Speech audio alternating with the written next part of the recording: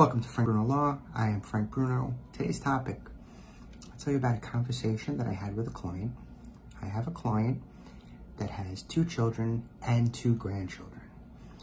And this client will be using a trust to dispose of her assets, provide some protection during life, protect in the event of incapacity, and then disperse assets, which principally are comprised of a house, some brokerage accounts, some bank accounts, right?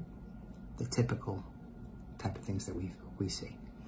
No helicopter, right? No timeshare. In any event, that's actually a good topic. Helicopter in the future. Now, the grandchildren both have special needs. They're from one child. So I have a client, if I had to draw the family tree, a client with 2 children. One child does not have children. Married, no children yet.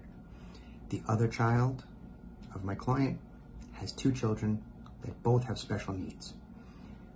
So the client wants to provide, at some future point in time, for both of her own children and for the grandchildren that have special needs. And we can do that inside of a trust. You can do it inside of a revocable trust or an irrevocable trust, but we can create a special needs trust upon the death of my client.